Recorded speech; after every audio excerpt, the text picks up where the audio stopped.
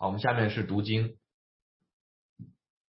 好，大家跟我一起读创世纪2章，天地万物都造齐了，到第7日，神造物的工已经完毕，就在第7日歇了他一切的工，安息了。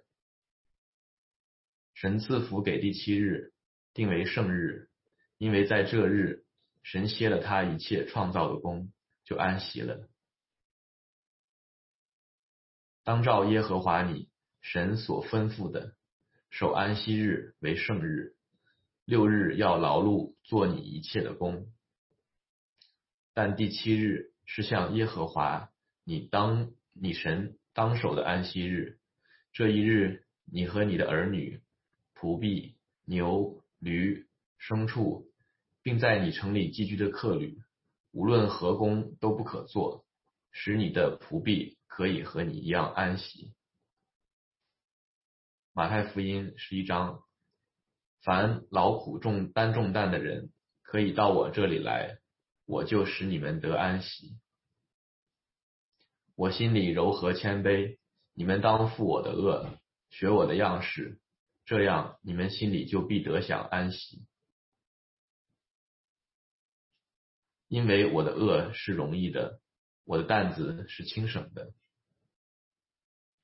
启示录14章，我听见从天上有声音说，你要写下，从今以后在主里面而死的人有福了。圣灵说，是的，他们息了自己的劳苦，做工的果效也随着他们。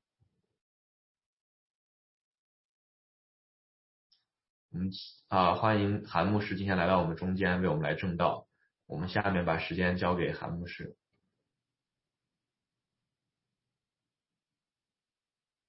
弟兄姐妹平安。我分享一下screen。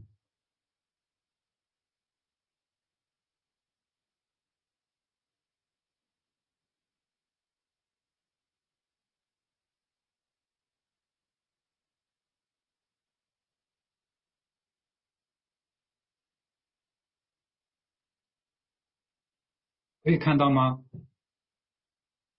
可以看到韩牧师。好的，感谢神，在这个5日的清晨，在他所定的日子，我们就一起来敬拜赞美神。今天我们分享的主题是在主里安息。可能很多弟兄姐妹都已经意识到，我今年以来的正道呢是一个系列，这是第7次，第7篇信息。一个方面是传讲神的话语和信息，另一个方面呢，也是想和弟兄姐妹们借着这个机会来交通一些我的领受和看见。这是一些主题，关于主题的正道。这些主题我相信是对我们每一个人，我们个人的属灵生命，以及我们弟兄姐妹在一起作为教会一起的属灵生活非常重要不可缺少的主题。当然我们圣经的教导有非常非常多非常丰富的内容，但是这些内容是非常基础非常根本非常重要的。所以在开始之前，我想我们来一起来简单的回顾一下。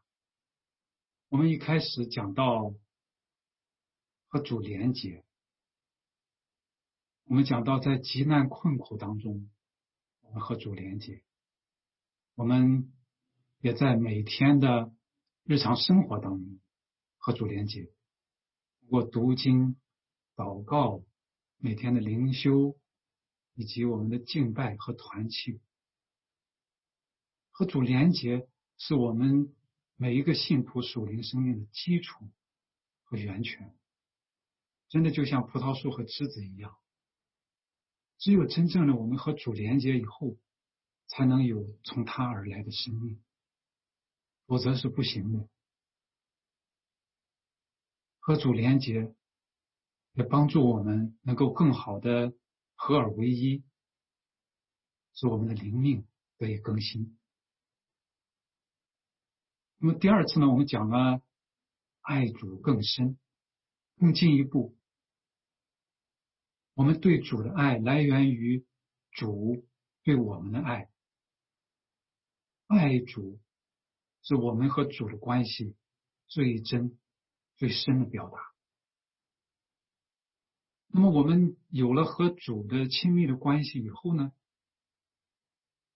我们又讲了和弟兄姐妹在主里同心。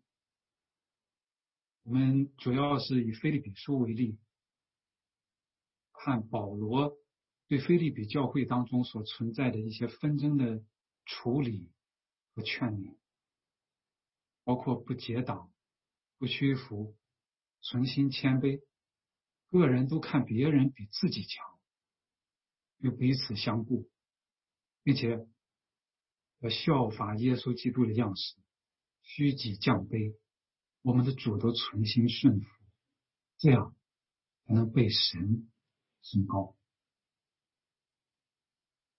那么我们在一起要做什么呢？在主里同心，我们要建立基督的身体。怎么建立呢？基督的身体，建立基督的身体要以耶稣基督所赐下的职分，要建立在使徒和先知的根基上，要以耶稣基督为元首和房角石。我们也讲到要兼顾同一和多元，使整个的身体渐渐的增长，在爱里面建立，同时也要讲真理，就是要建立基督的身体，就是教会。这是对内。那么对外呢，我们要广传福音，造就门徒。我们从亚伯拉罕讲到大使命，看到大使命的西和今，我们讲到要去，讲到万民，讲到门徒和祝福，讲到施洗教导来造就门徒。这一切也都是要靠耶稣基督的权柄，要靠他的同在，要依靠圣灵的大能，要兼顾本地和全地，要成为主的见证。那么这一切都是为了什么呢？上一次我们讲到，这一切都是为了神的荣耀。我们讲到神，他在创造当中，在历史上，在基督里，还有在永恒当中的荣耀。所以我们要以信心、以敬拜、以我们的整个的生活、生命来荣耀神。不管是在家庭当中、教会当中，还是社区当中，还是我们的生命当中，都来荣耀神。那么今天我们来讲在主里安息第7篇。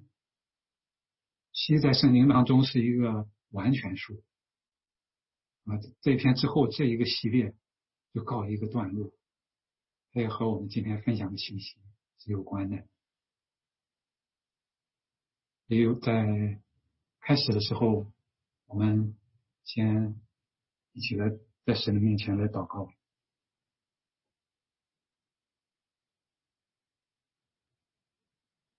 亲爱的天父，我们感谢赞美你，你创造了天地万物，万有也靠你而立，世间万物都有你的法则，你的法度，你也创造了我们，我们每一个人都是因为你永恒的计划而生，也靠你完全的旨意而存，同时按你立定的法则而活。我求你来启示我们，让我们明白你对我们的计划，你对我们的旨意和你对我们的法则，让我们能过一个合你心意、蒙你悦纳的生活。谢谢你听我们的祷告，奉主耶稣基督的圣名，阿们。好，我们先来看神的安息。就像刚才我们读到的经文，在创世纪第2章一开始就讲到，神在6天造了天地万物，到了第7天，神造物的功已经完毕，就在第7日歇了他一切的功，安息了。神赐福给第7日，定为圣日，因为在这日神歇了他一切创造的功，就安息了。我们看到神在第7天歇了他一切的功，神安息了。是他会累吗？神不会累，他其实不用休息，但是他却以这样的方式，以自己的样式，为整个的受造界设定下了法则和法度。有创造，也有安息。同样，自然界有活动，也要有休整。人有工作，也要有休息。神还赐福给第7日，安息其实是受到神的祝福的。我们可以说，安息本身就是神的祝福，它是为了受造物的益处。人是需要休息的，这是神创造的自然的规律，也是我们人的必须。我们可以想象，我们也都知道，人不休息是不行的，时间长了肯定是受不了的。那么休息可以让我们从疲乏当中得到恢复，从劳累当中得到解脱，让我们过度紧张的身心灵得到释放，得到重建。好的休息可以让人更好的生活，更好的工作。所以有一句话说叫不会休息就不会工作，要有张有弛。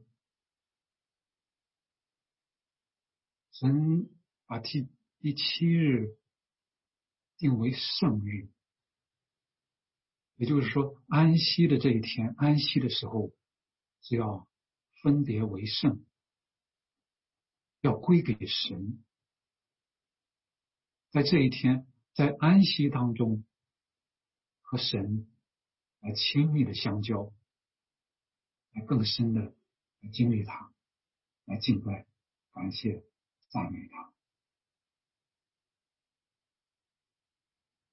那么在圣经的启示记载当中，有许多，尤其是旧约当中，有许多关于安息的诫命，我们来一起来看一下。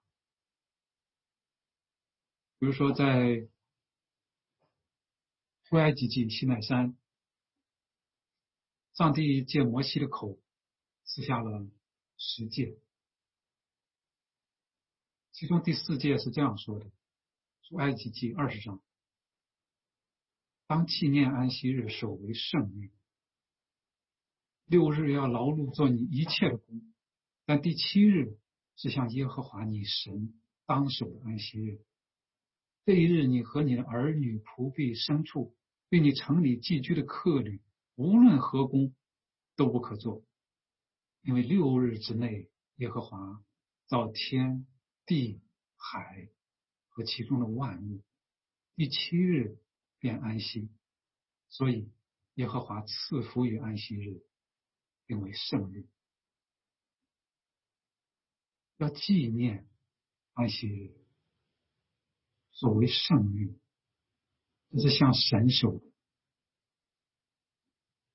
那基本的要求就是第7日，这个在安息日的时候不可以做工，要安息下来。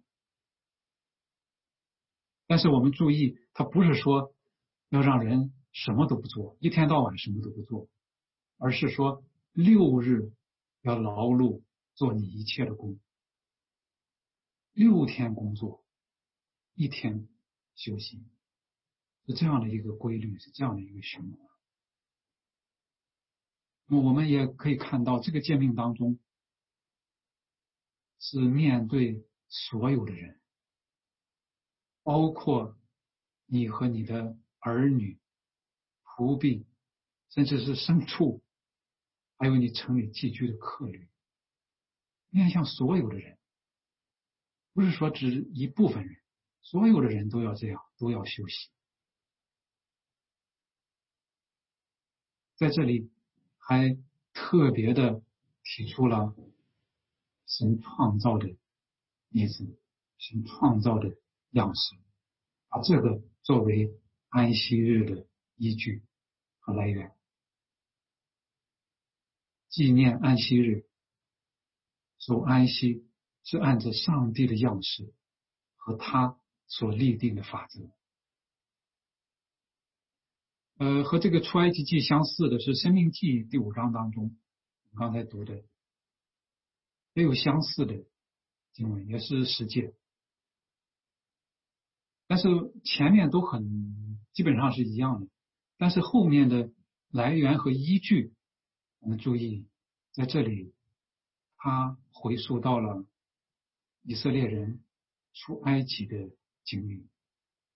15节，你也要纪念你在埃及地做过奴仆，耶和华你神用大能的手和伸出来的膀臂将你从那里领出来，因此耶和华你的神吩咐你守安息日。以色列人已经出埃及了，已经被拯救了，已经得自由了，他们已经脱离了捆绑，所以不要再受奴役。来到迦南地要做工，也要享受安息，包括在旷野当中。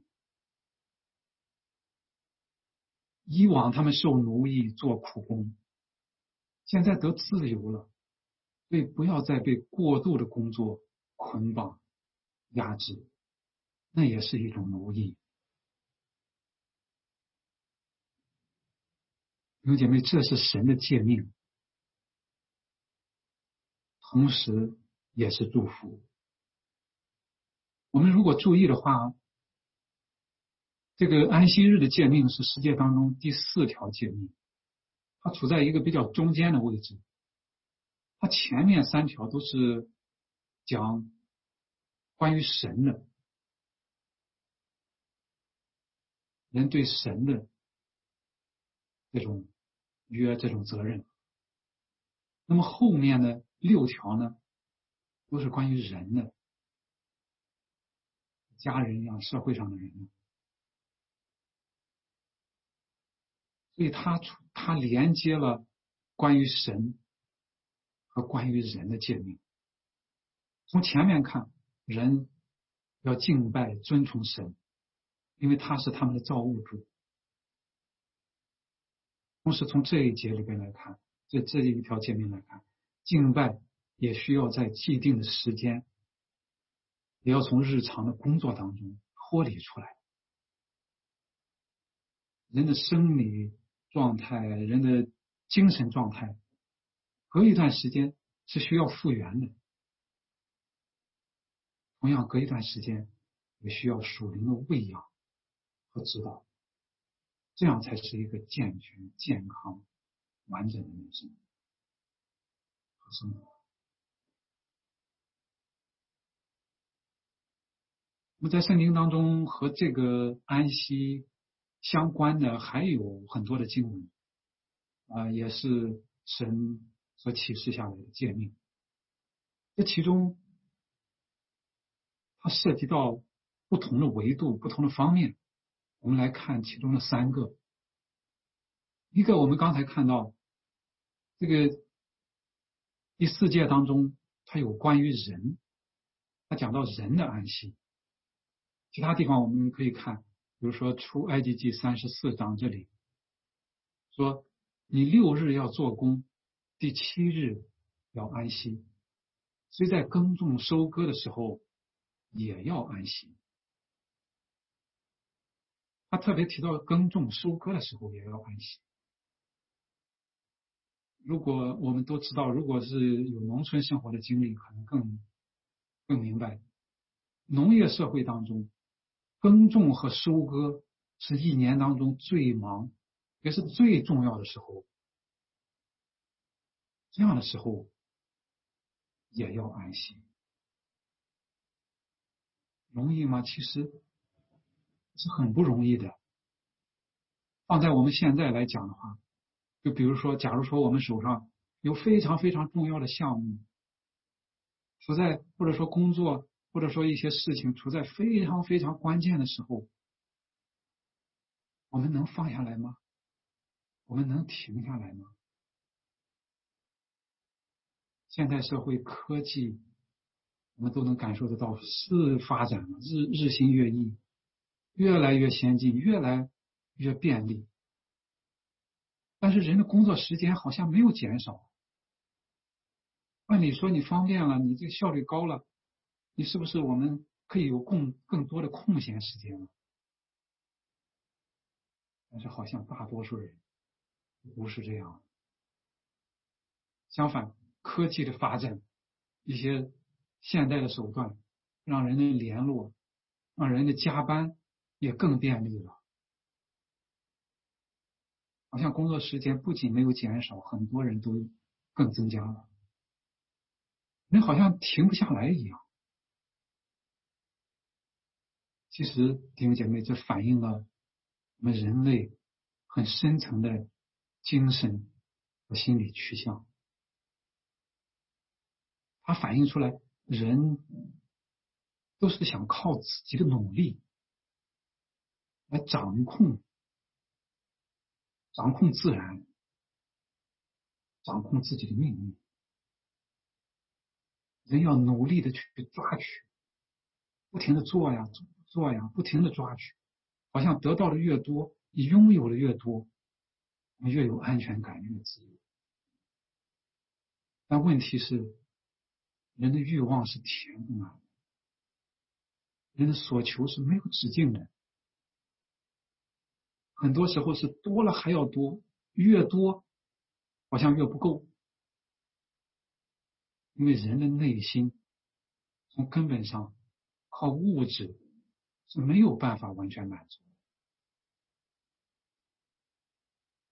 就像奥古斯丁曾经说过一句话，他说，只有当人找到上帝的时候，才能弥补心灵的空缺，否则你是没有办法得到完全满足。所以能不能安息，能不能停下来休息，关键是要信靠神，要安静在他的里面。以赛亚书30章里边，神这样说，你们得救在乎归回安息，你们得力在乎平静安稳。讲得多么好。但是他接下来讲什么呢？神说，你们静自不肯，你们却说，不然我们要骑马奔走，所以你们必然奔走。又说，我们要骑飞快的牲口，所以追赶你们的也必飞快，越来越快，但是被追赶的也越来越快，追赶的也必飞快。所以违背神的旨意和法度越抓越抓不着，越忙越抓，越抓最后越忙。所以安息的关键是放下我们掌控的欲望，在神的里面真正的放松下来，真正的承认他才是那一位造物主，我们是受造的，他掌管一切，不是我们。我们在他的怀抱里面安息，重新得以恢复。我们信靠他，因为神会供应的，他会供应的。就像出埃及记载16章，在16章记载神赐下玛拿给以色列人，6天赐下玛拿，其中第6天是赐的双份，所以他也借摩西的口，让以色列百姓6天去收取，第7天要安息。所以他说：“你们看，耶和华即将安息日赐给你们，所以第6天他赐给你们2天的食物，第7天个人要住在自己的地方，不许什么人出去。”于是百姓第7天安息了。所以神必供应。当我们能够定期的有规律的休息的时候，我们就可以领受从神而来的恩赐和祝福，这样我们也会自然的向他回应，以感恩和赞美。当我们真正慢下来的时候，当我们有安息的时候，很多时候我们常常会发现，我们的周围的世界也好像变得更美了。我们慢下来，停下来，才有时间有心情来欣赏，来体会，来经历，让我们能够重新发现美。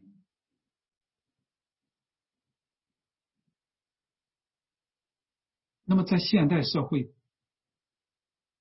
我们确实知道现在这样做是不容易的，我们应该怎么施行呢？我们应当秉持这个安息日的精义，它真正的意义，要定期的有规律的来休息。这个是按照我们个人各家的状况，不仅是每一周这样有规律，每一天也要有休息时间。特别是对于我们现代人来讲，晚上要保证足够的睡眠，睡眠能够让人很好的恢复。一天大概占了我们1/3的时间都是在睡眠当中。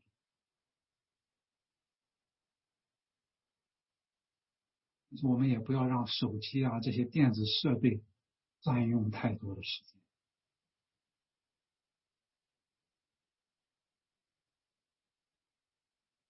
所以这是每天都要这样，每天有安息有休息的时间，有很好的休息。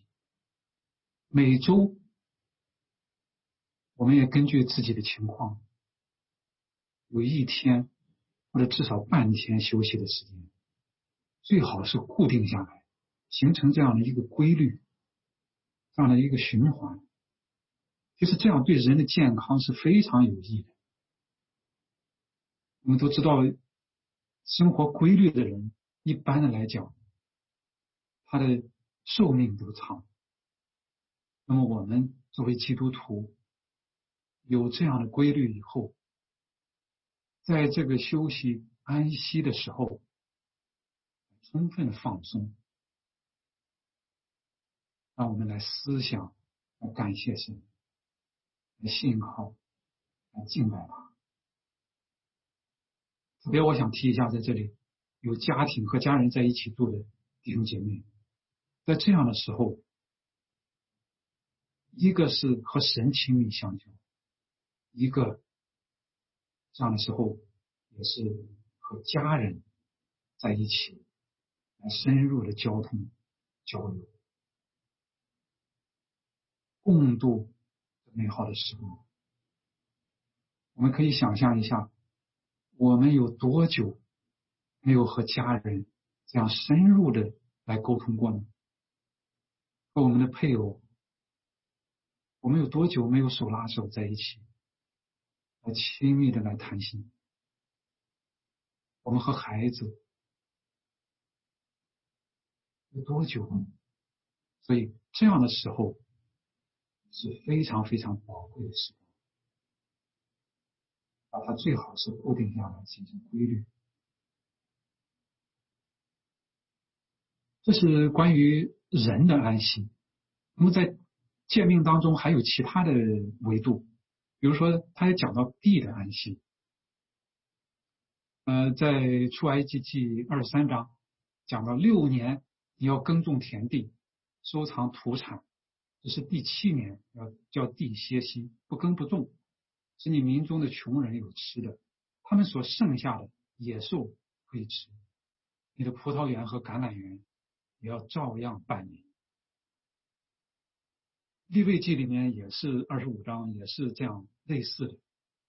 第7年，地要收圣安息，包括一落自长的庄稼也不可收割，没有修理的葡萄树也不可摘取。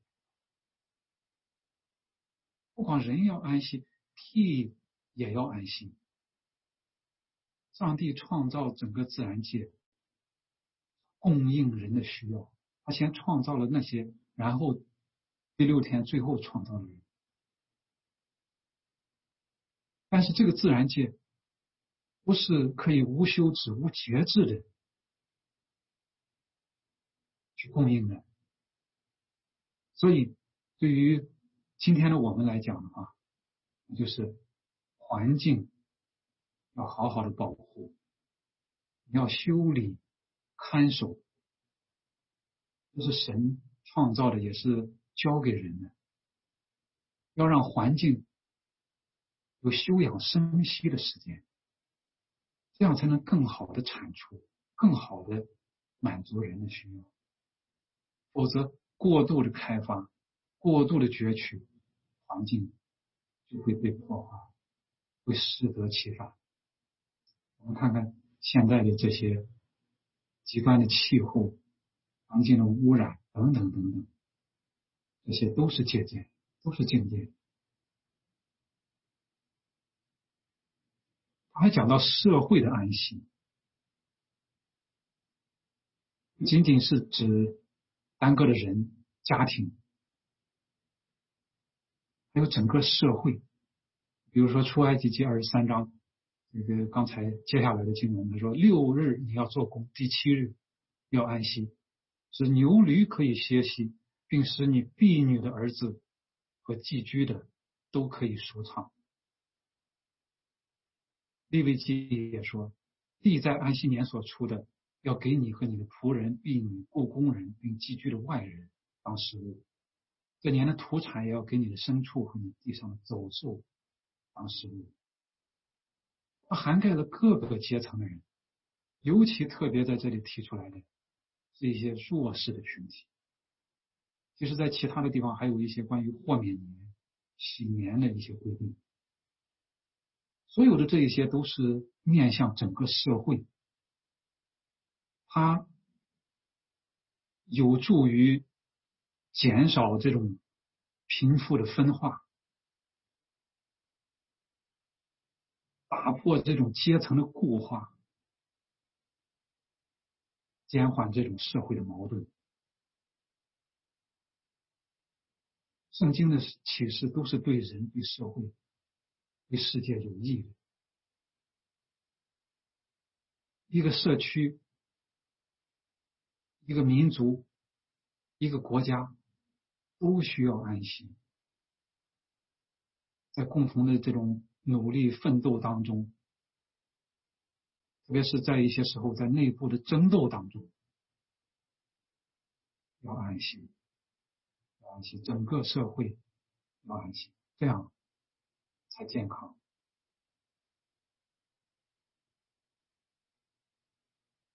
那么前面我们讲的都是自然的休息，其实自然的休息是最终祝福的预表，是我们在地上对天国的预尝。它始于耶稣的邀请和应许，神的儿子耶稣基督的来到，改变了所有的一切。所以我们要在基督里得安息。马太福音11章里主耶稣说，凡劳苦担重担的人，可以到我这里来，我就使你们得安息。我心里柔和谦卑，你们当负我的恶，学我的样式，这样你们心里就必得享安息。因为我的恶是容易的，我的担子是轻省的。在基督里得安息，这是我们灵里的安息。主说要负我的恶，学我的样式，也就是说，让我们做主的门徒，来服侍神，服侍人，柔和谦卑，就必得享安息。不是要一直的去比较，一味的去争强好胜，那样一定不会安宁的。要柔和谦卑，像主一样，必得享安息。主的恶是容易的，也可以理解成主的恶是适合的，适合我们每一个人的。他的担子是轻省的，因为他是在爱当中，在他长阔高深的爱当中，把担子放在我们的肩上。我们在爱中背负担子，所以是轻省的，所以我们能够自由喜乐的，应该能够自由喜乐的来服侍神，服侍人。那么我们在福音书当中也看到主耶稣和法利赛人和犹太人，他其中一大冲突的来源是关于安息日。主耶稣在安息日医病救人，但是法利赛人以法利赛人为代表的这些人死守规条，关于安息日的规条。主耶稣在马可福音2章里面就说，安息日是为人设立的，人不是为安息日设立的，所以人子也是安息日的主。主耶稣的话，他直接的又指向了神起初的目的和心意。人被造的时候，安息日被设立。安息日是为了人身体上和属灵上的益处，所以在安息日行善、医病、救人是应当的。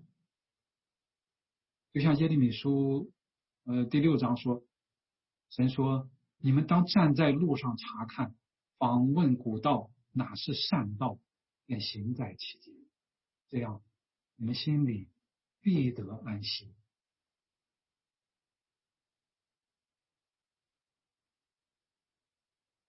行在善道中间，必得安息，这是安息日的真意。主耶稣也是安息日的主。那么我们在地上安息，其实是指向在天上永远安息，那是最终的安息。就像迦南地作为可以得安息的应许之地一样，它其实是天上乐园里的安息，在地上的象征。但是就像希伯来书4章所说的，这更美的安息，约书亚没有给人带来。他虽然征服了迦南，但是他没有带来。希伯来书4章接下来说，这样看来，比另有一安息日的安息为神的子民存留，因为那进入安息的乃是歇了自己的功，正如神歇了他的功一样。所以我们务必竭力进入那安息，免得有人学那不信从的样子跌倒了。安息日的安息其实就是神的安息，我们和主联合才能享受神的安息。所以安息不单是未来的盼望，也是我们在这个地方在这个时候可以实现的，可以经历到的。要竭力进入那安息。在前面1节说，我们既蒙留下有进入他安息的应许，就当畏惧，免得我们中间会有人似乎是赶不上的。有应许也要竭力进入那安息。我们不要学以色列人，不要重蹈他们的覆辙。希伯来书当中有很多的警戒，值得今天的我们警醒。我们心里要有敬畏。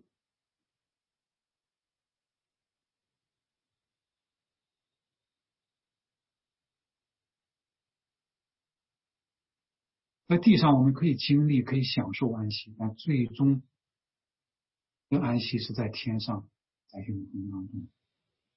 启示录14章，刚才我们读过的说，我听见从天上有声音说，你要写下，从今以后在主里面而死的人有福了。圣灵说，是的，他们息了自己的劳苦，做工的果效也随着他们。这是在永恒当中永远的最终的安息。其实我们回过头来看，如果我们看创世纪当中1章和2章，神创世的整个过程，在前6天的时候，他创造完了，末了总是有一句话，有晚上有早晨。但是如果我们注意看第7天是没有的。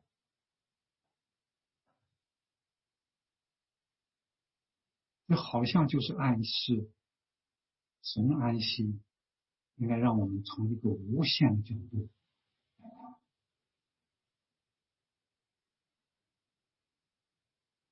最终在主里面安息。他们息了自己的劳苦，做工的果效也随着他们。特别是今年以来，我陆续听到我们中间一些主内肢体或者是家人离世的消息，心里面总是很悲痛。因为我自己也曾经有过这样的经历，我知道失去家人、失去亲人的这种感受，我的心也和大家在一起。但是在悲痛当中有安慰，有盼望。他们息了地上的辛劳痛苦，安息主怀，好的无比。因为神要擦去他们一切的眼泪，不再有死亡，也不再有悲哀、哭嚎、疼痛，因为以前的事都过去了。所以我们才能够有这种恩典，有这种机会。我觉得西方人他有一句话叫 celebrate the life, their lives. Celebrate 非常非常感恩，因为在将来我们在天上还要再见，直到永永远远的时候。我们感谢神，我们一起低头祷告。